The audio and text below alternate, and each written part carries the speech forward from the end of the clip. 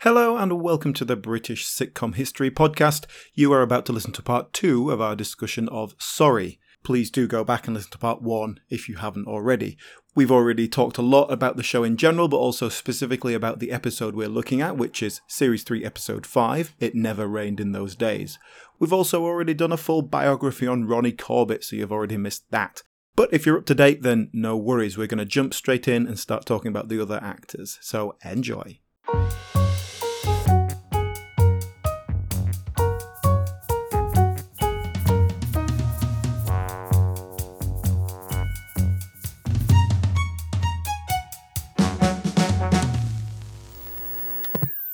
Well, I'll tell you what, but we've talked a lot there about the character of Phyllis. What about the actress Barbara Lott? Yes, Barbara Lott, who is, let's face it, best known for playing the mother in Sorry. I only knew her from this. I must say, I didn't know her from anything else. I think that's probably true of most people. Nothing particularly dramatic in the backstory here. Her father worked at Ealing Studios. He was some sort of executive there. So she was around film from a young age. I think she appeared in things as a child. Went to RADA and then just was an actor on lots of different and relatively anonymous things, careers, stage and screen. I think she's one of those people who did get a bit of a blossoming at an older age, playing slightly harder older women. Her mother characters perhaps found her niche there. Yeah. And her first kind of big regular sitcom role, or biggest TV role really, was in Rings on Their Fingers. I don't know that. Which was a sitcom from right in the very late 70s about an unmarried couple. I think they get married in the series. And she played the mother of the daughter, the mother of the... So she was a semi-regular, oh my God, mother's coming around kind of character. She was the mother-in-law joke. Yes. And she's not as bad as in Sorry, but she is that slightly kind of, well, who do you think you are, good enough for my daughter kind of character. I only hope, Sandra, that Oliver's own present to you was more thoughtfully organised. Well, actually, this year we're only giving each other token presents. Token? Yes, something small to save money. To save shopping. To save shopping. I think you were probably right the first time, dear. Listen, are you criticising my son? And who criticised my daughter? Present for you, Mrs. Bennet. Thank you. And then, like, a year later, after that, was Sorry. And that was it. She's only 10 years older than Ronnie Corbett. Yeah, I did see that, yeah. And then after Sorry, obviously she was well in her 60s by then and didn't do a lot after it. She did have, a sort of semi-regular role in 2.4 Children. Yes, I do remember. I do remember her being in that. Yeah, but yeah, I think kind of specialised in later years playing that slightly, Harridan mother character / aunt character. Yeah, but yeah, interestingly, in Sorry in general, I mean, apart from Ronnie Corbett, everyone else in it don't really know from anything else particularly well. They're all most known for this, and even the odd, just like, someone turns up for one episode in one like particular plot relevant thing. It's never like, oh look, it's so and so from One Foot in the Grave or something like that. It's. What about the father? He's the third main character in this. Yeah, and to say you've got so few characters, he's really underused, I think, particularly in the earlier series. They pull him in a little bit more later on, give him a bit more to do. I still don't feel like I've got a handle on the father character, like what he's for, what anything much about him really, because his role sort of changed. His relationship with the mother character and with Timothy kind of it was a little bit unconstant. The relationship between Timothy and his mum, I've got a really good handle on that. Yeah. but yeah, the father figure kind of floats around a little bit. Well, I think in the early days he's obviously henpecked by the wife as well. But he's on her side, so Timothy will do something and he'll say, oh, listen to your mother, or, language Timothy, all that sort of thing. And it develops later on in a good way, I think. I think that it needed it, in that they sometimes will kind of work together to get the upper hand, or, the husband is even more and more bullied and sent to the shed and all that sort of thing. And they become victims together of this harassment, and that works better. I think it gives them some common ground, but that's not quite how it feels in the first couple of series. But he also really does very little in the first two. He basically says language Timothy and that's about it. Why didn't you want to go? It's a present, a treat from me. Second honeymoon. Tell the truth, Timothy, the first one was no great shakes. What do you mean, consummation-wise or otherwise-wise? I mean, what do you mean? There was barbed wire all over the front. Mother's front?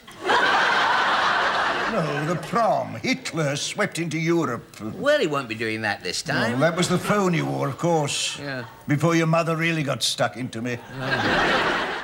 So it's interesting what you said about his character changes through the series. So in the first series, the first couple of series, or the episodes I watched, I've written down the word dementia a couple of times. And it seems like he is absent-minded and he asks, when's dinner? We've already had dinner. And it just feels like, okay, that he's this kind of empty vessel type of a character.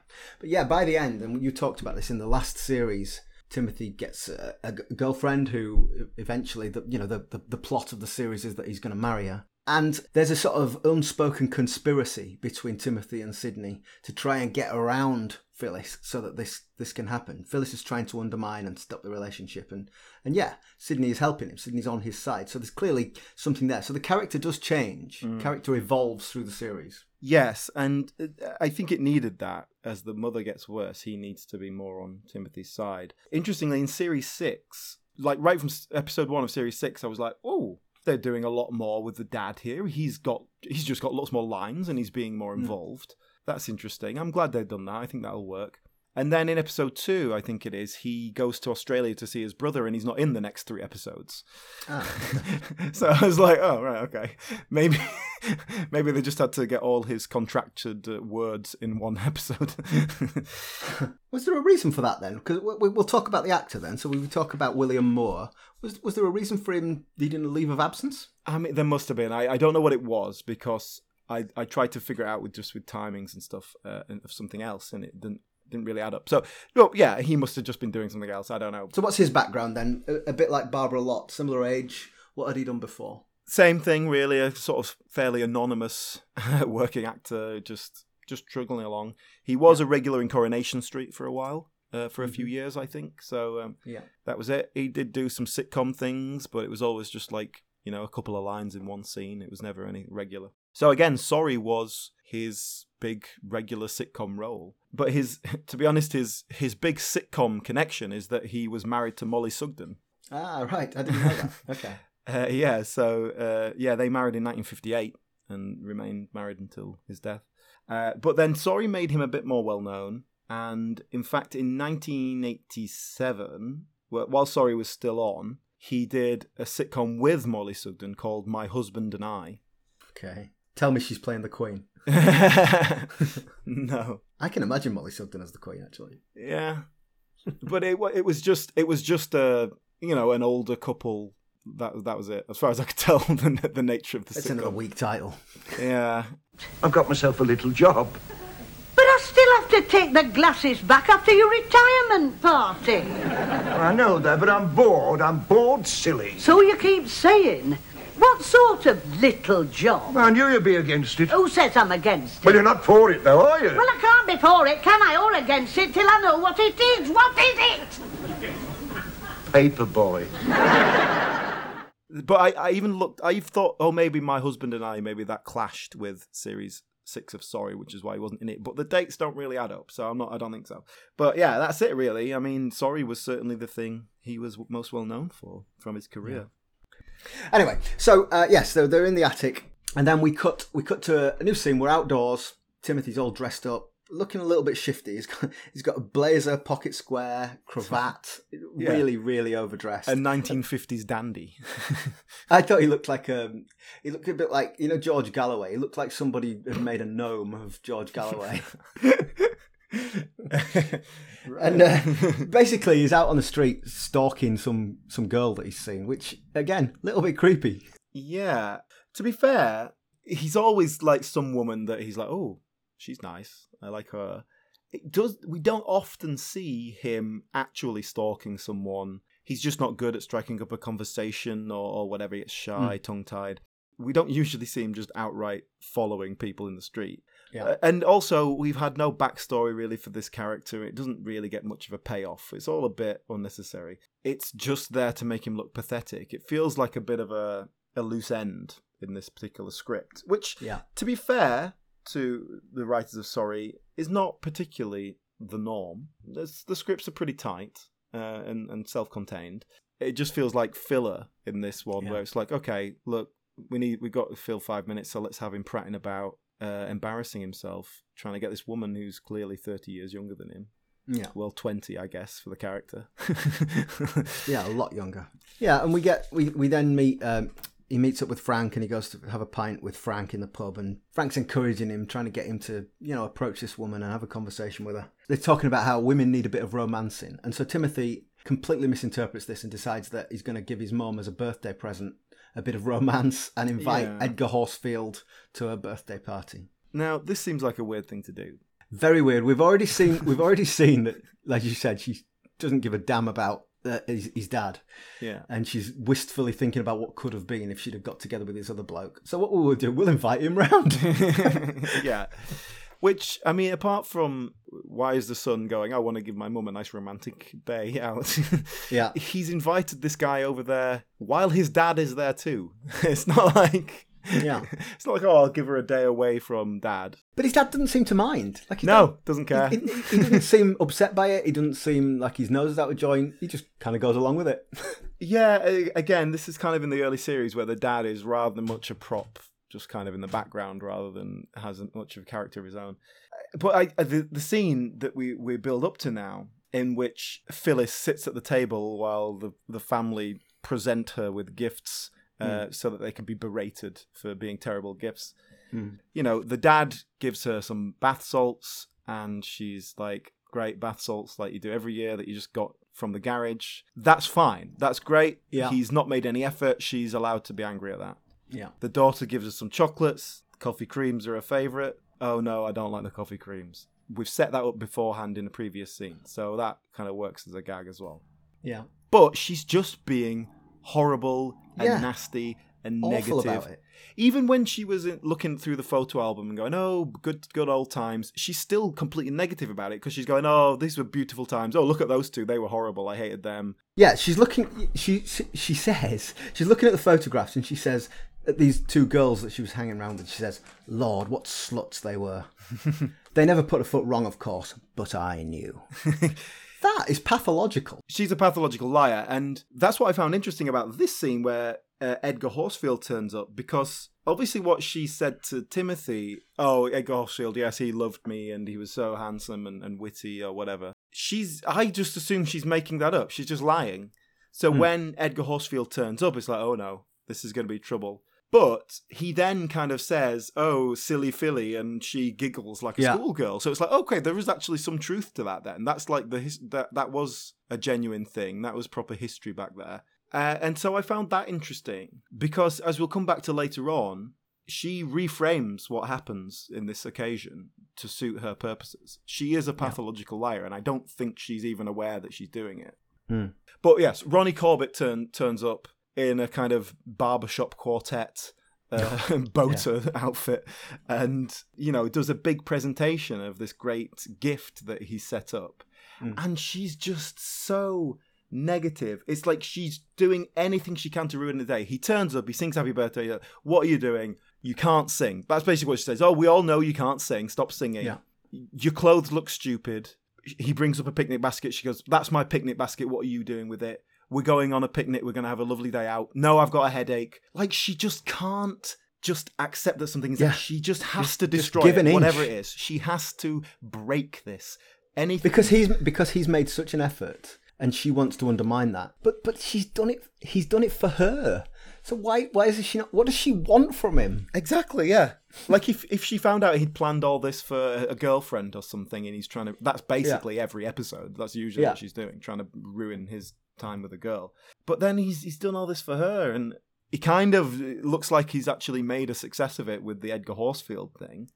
And of course that falls flat straight away. But again, as a sitcom plot, the next sequence works because he set all these things up, and just one by one they all kind of go wrong.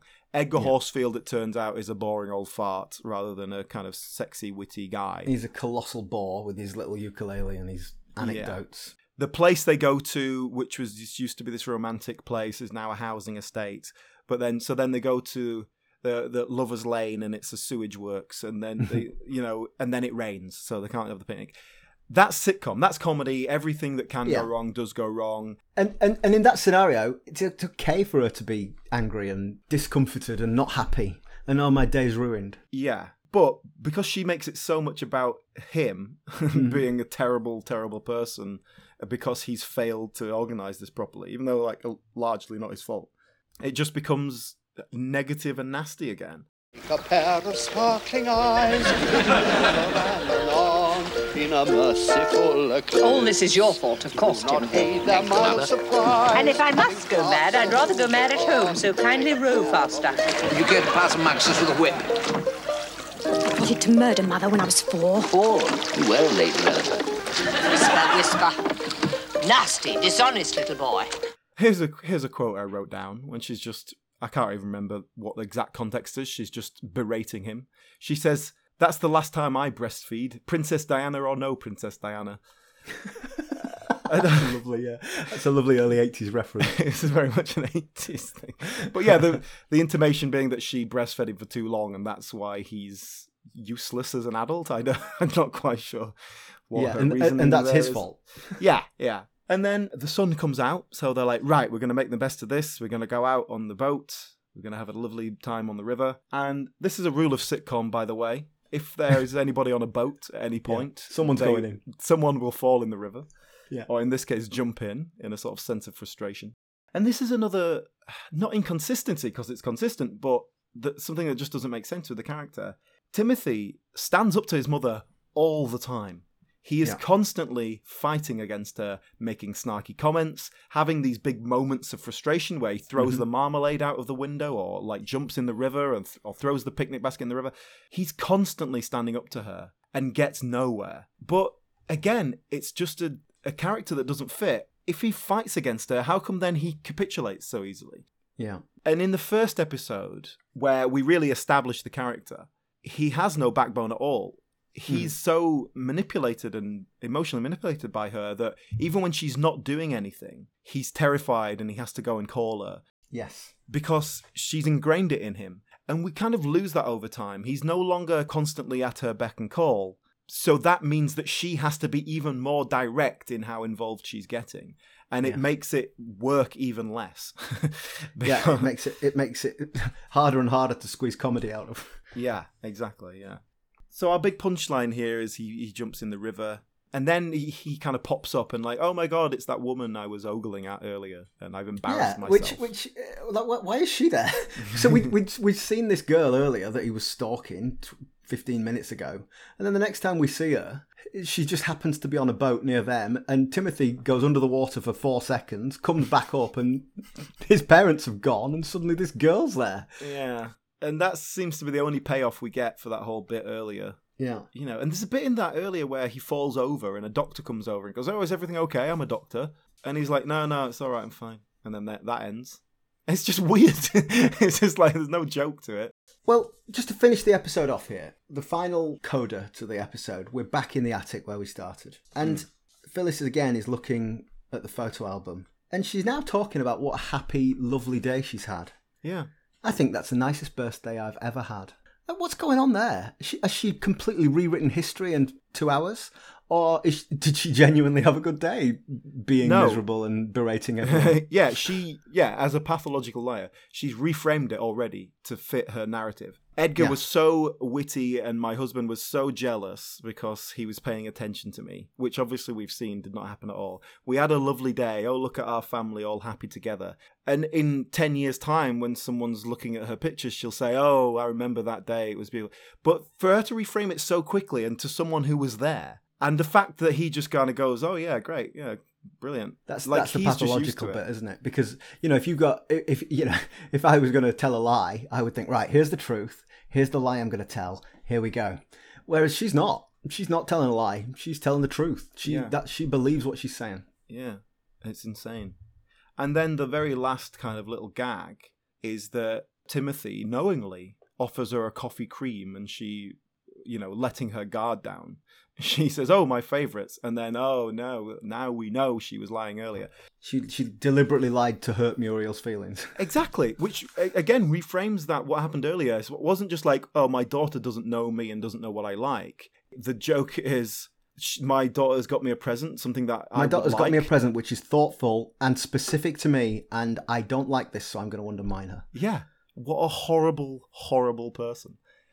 It's so funny that you just said horrible, horrible person, because in my notes, which I am holding up to the Zoom camera right now, I've written awful, awful woman at that very moment. What I wrote down is not something I'm not going to say on the podcast, because we try and keep it fairly clean. Keep it PG. Yeah. But also in that moment, because Timothy has got the better of her, she realises she's, oh, no, you've discovered my lie. And that is extremely rare, to the fact that I can't particularly think of another occasion when it happens where he gets the better of her, where she is revealed or kind of has even the slightest comeuppance. Yeah. And that's the other problem with this character, that she's so horribly horrible and is never pulled up on it.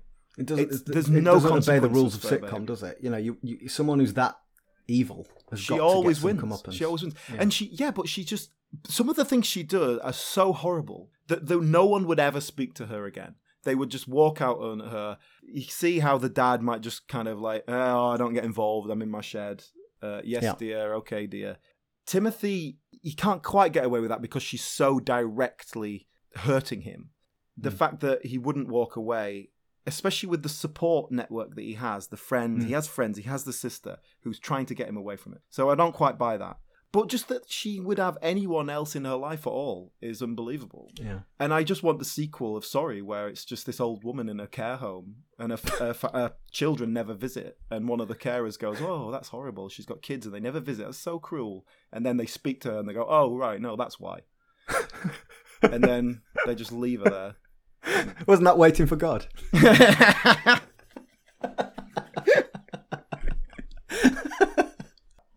Yeah, no, I agree, and for me, that is the biggest problem with this, is that she's too unpleasant. She's so unpleasant that it's kind of it makes me uncomfortable, and you can't sit and then relax and enjoy a comedy program when you're uncomfortable. Yeah. It's just, and I think even with such an extreme character, you might be able to get away with it if she was the foil every week. If every week the end result was, oh, she's been found out, Timothy gets his way. Timothy's trying to get away for a weekend away with the boys, and she's trying to stop him, but in the end he manages to do it and he gets away, and she's stood at the doorstep going, harumph. That's all you need, and I think you get away with it. And then you just have these little moments where you kind of have nice moments between them. You realise that he's comfortable in there. Perhaps he's a little bit coddled, but you kind of understand why real life out there in the real world is scarier, so he just stays where he is. I think you could easily do that with these same basic characters, but maybe that's all been done. Maybe it's been done before, The only other interesting element from a casting point of view is Wendy Allnut. Ah, yes. So we talked about in the last series how we have this arc of the girlfriend who he's going to marry, and this is Wendy Allnut plays her. Now, I recognised Wendy. Yes.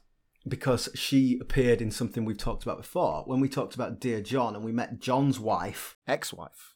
John, sorry, of course, yes, because he's a divorcee, that's the whole point. John's ex-wife, Wendy, was played by Wendy Allnut. Yes, we weren't particularly complimentary about her performance. No, exactly. I remember being very disparaging about her performance, and I stand by that.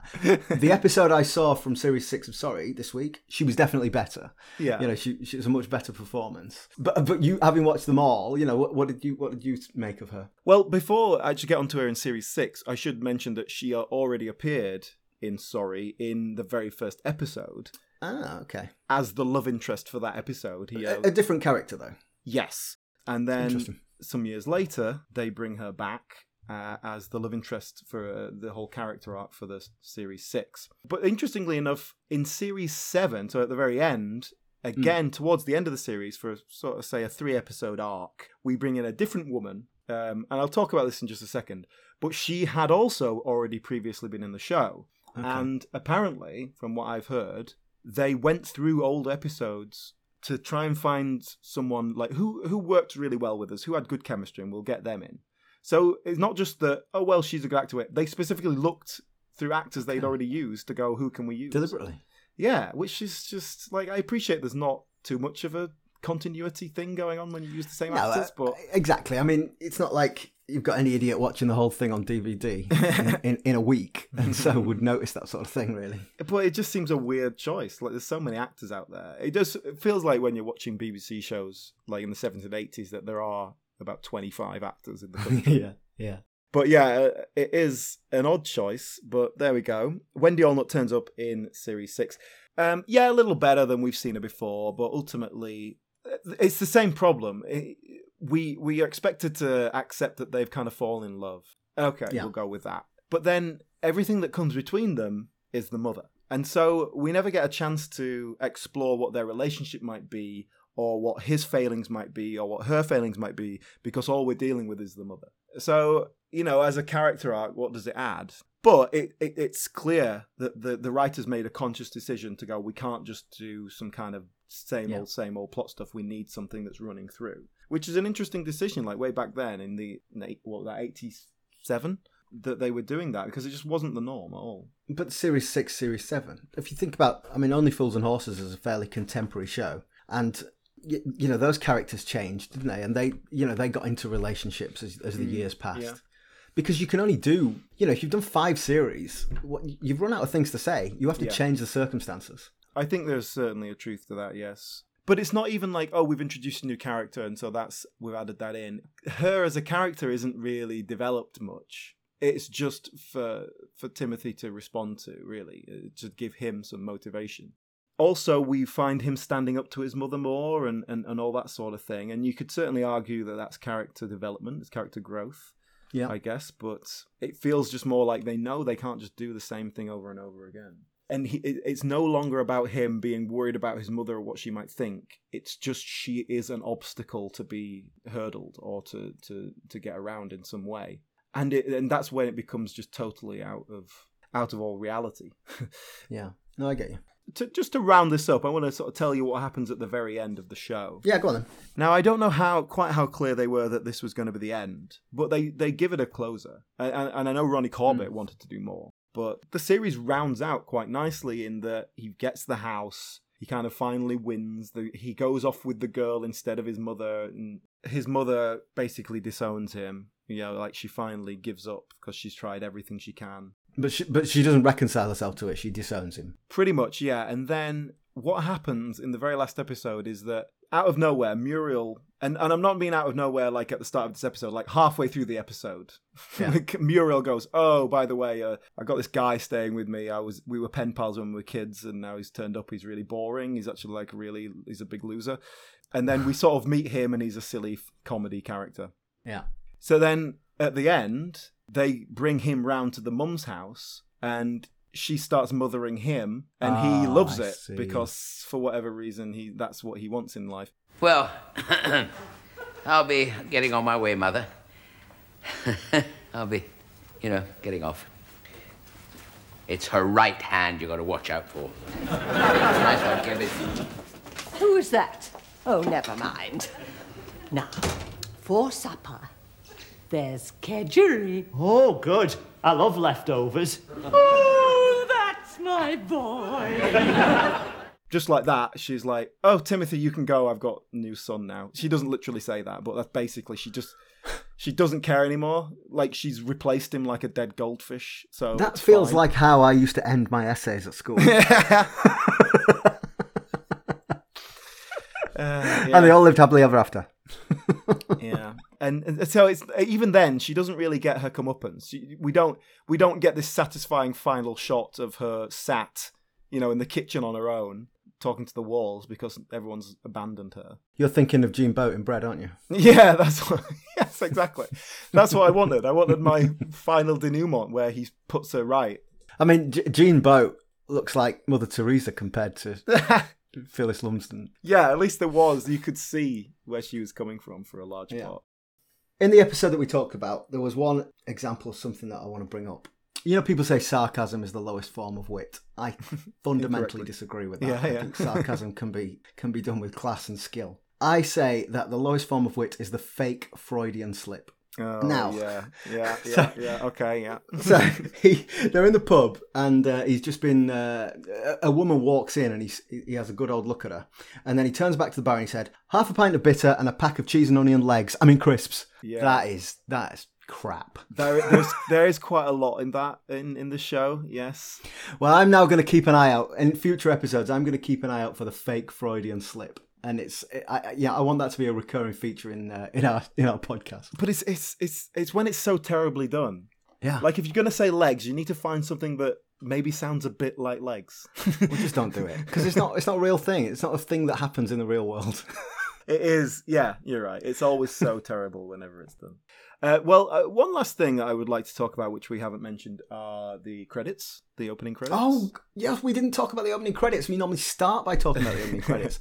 What an oversight, because the opening credits are incredible. It's the most 1980s thing I've ever seen.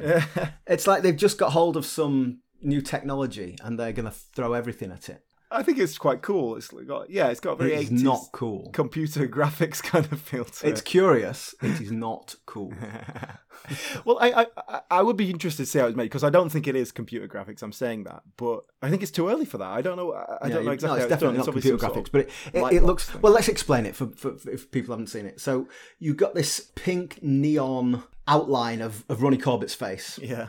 And as the music plays, the effect is that this pink neon face on a black background sort of rotates on an axis backwards on itself. Yeah. As the music plays, and there's a little his teeth there's a little bright white shimmer on his teeth as he rotates. It's terrible, Alan. It's terrible. Sort of a neon sign thing. Well, I like it. Do you think it sets you up for the tone of the show? It's got nothing to do with the show. That's not only is it terrible, but it's not. It's like it's for a different show entirely. Like, I tell you what, it would work if there was exactly that with Ronnie Barker next to it, maybe in neon green. It would be a good opening for the two Ronnies. Yeah. What about the music? How did you feel about the music?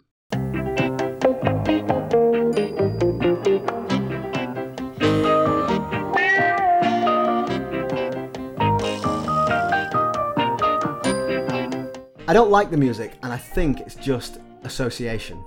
So when I heard that music, I got this sort of very low level 2 out of 10 heart sink. Oh, sorry. Now, that is because music evokes an emotional response in ways that other things don't.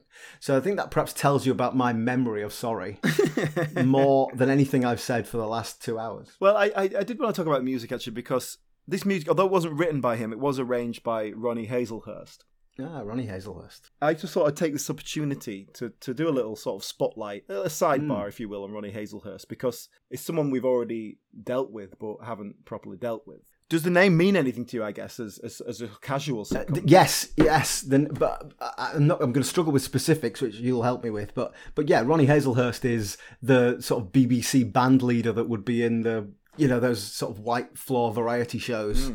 And I would think composed or arranged a lot of BBC theme tunes. He did indeed, yes. I mean, basically, Ronnie Hazelhurst, working class kid, but his mum was a piano teacher, so perhaps that's how he got into music, became a professional musician. Through one thing or another, worked live events, but also did recordings for TV, so on and so on, ended up working as a arranger for the BBC. His first work for the BBC was on The Likely Lads, and then in 1968, he became head of music for light entertainment at the BBC.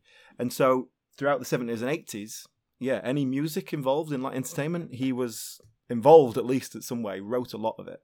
Yeah. There's some really classic stuff, some really great stuff. So he's particularly well known for incorporating interesting ideas ideas from the show into the theme music. So the best example is Are You Being Served?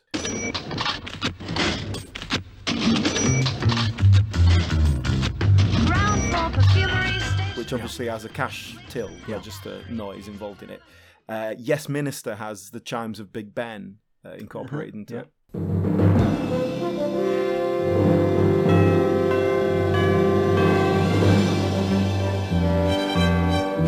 And another famous one is Some Mothers Do Have 'Em. So the theme tune of Some Mothers Do Have 'Em, I don't know if you recall it.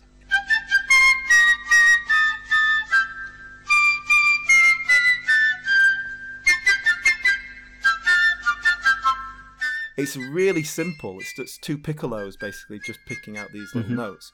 But what it is Morse code for some mothers do have them. Get out of town. Which is apparently true. I don't know enough about Morse code, but yeah, that is like not just an urban legend. Like that's obviously something that can be checked. Really interesting creative things like that he would bring to stuff. But he did everything really. He did Last of the Summer Wine, To the Manor Born, the Two Ronnies theme, that was him. Yeah. And as we talked about a couple of weeks ago, he did the original theme for Only Fools and Horses before it was superseded. But yeah, so I thought I'd just have a little spotlight on Ronnie Hazelhurst there. That's good. Because we've dealt with his name will come up again. Just to round up, by the way, I've been watching a lot of stuff about Ronnie Corbett. And obviously this is stuff that was celebrating him in one way or another. But I have to say, there's not a bad word to be said about him. He seems to be a consummate professional, loved by all, hardworking, but also a really nice guy. And I think that's my mental image of him. So I guess it adds up. But it's nice to know sometimes behind the scenes. And like we talked about earlier, him and Ronnie Barker were friends. They weren't alcoholics. They didn't have, a secret family. It's quite rare in the world of comedy. It's very nice to hear, isn't it? Like when we talked about Rising Damp, we talked about Leonard Rossiter, how he was a perfectionist and, really talented, but a bit of a git. Yeah, exactly, yeah. And it's nice that no one's got those sort of coded criticisms of Ronnie Corbett. That's good. Yeah, so yeah, good old Ronnie Corbett, eh? Yeah. Well, look, so let's summarise Sorry. I think that, rather like everyone else, I haven't really got a bad thing to say about Ronnie Corbett. I think his performance here is great. Yeah. But I don't think the character works. And the main reason for that is, as we've said, the character of Phyllis, the mother, she's too much. She's too abusive to make this sustainable, to make it work comedically, to make it... to make the characters interact in the way they do. It's too far from logic. Yeah, and it's not just that, abuse isn't funny. Although I would argue that there's something of a bad taste in that. But it creates that inconsistency of, we need Timothy to be a strong character for it to be engaging and interesting and create plots. But he has to be a weak character to be able to work in this environment. Okay, here's a comparison for you. Allo Allo. Can we really have funny Nazis? Well, yeah, we can. Allo Allo did it. But if those Nazis were like actual Nazis who behaved abusively towards the people they were occupying, then that show wouldn't have worked. Yeah, if all of a sudden like Vicky Michelle is marched off and hung. Strung up in the town square. It just wouldn't work. It wouldn't play, would it? Well, you're laughing. And okay, we might have gone too far there. But the point is that Phyllis Lumsden, she goes over that line. Yeah. She metaphorically strings Timothy up every week, and it doesn't work. It's not funny. Yeah. No, it's not. It's just not funny. But to be fair, though, we're saying it's not funny. There's lots of things in the show that are funny. Yes. The moments are funny, the gags work, but the whole concept is not. It's just it leaves a really bad taste in the mouth. I think that we talked about the cast and how, with the exception of Ronnie Corbett, they're all doing their performances, but they're not known for other things. Mm. And I think it shows in that Ronnie Corbett is head and shoulders above, despite he's only 5'1", head and shoulders above everyone else in terms of the performance. And he's funny, he's great, he's an entertaining presence, and that saves it. That's why it had 7 series. I think it to be honest, I think it does very well to maintain 42 episodes as well as it does. I think that is a credit to the writers. Yeah. They're obviously good, solid professional writers. Why is Sorry not particularly well remembered or It's no Porridge, it's no Open All Hours. Yeah, exactly. Why is that? Really, the reason is because it was doing okay at the time. It was never repeated. Ah. And why that is, I'm not sure. And it's kind of one of the things that led me to think they were just trundling along, keep Ronnie Corbett happy, keep his contracts solid. Mm-hmm. They didn't care. I don't think anybody cared in terms of the upper echelons of the BBC. They were happy to let it go on. But once it was done, it was done. Nobody cares. And there obviously wasn't a huge clamouring for it to be repeated. It's never been repeated? I don't know about never, but certainly it's not... have you ever seen it? Well, no, I mean, the comparison, say, with Porridge, Open All Hours, which were both on before I was really watching television, but I have seen. So they were evidently repeated. Or what else? Keeping Up Appearances? That feels like that got repeated a lot. You know, this is filmed and set in the 80s.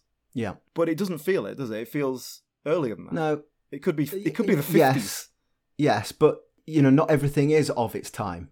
If you imagine these characters today, they're not going to be listening to grime music, are they? Well, I don't know what people in the 2020s do. But the point is that it's a 60-year-old woman and her grown-up infantilized son. They're not going to be doing, they're not going to be into the New Romantics in the early 80s, are they? But does that affect it in terms of repeat value? Because already when it's on, it feels a little old-fashioned. Yeah, is it appealing to an audience base that is a bit old? Well, what about making a comparison with One Foot in the Grave? Because when we talked about that, we said that was fairly timeless. And we said that in a very positive way. But that was timeless. This is old-fashioned. Okay, I understand the distinction you're making. It's not set in an older time, but it could be. Even right down to the attitudes of like, oh, good Lord, you can't live with a woman if you're not married, that kind of thing. Yeah. Which, even that feels like it should be at least 10 years earlier. Sure. So perhaps that affects its value for repeats because it's already a little bit dated. And if you're programming the BBC in 1994, for example, and you've got to fill up some late night schedule, do you put this thing on that looks like it was made in the 60s? Yeah. No, you don't. I think that's a good point. I think you might have something there.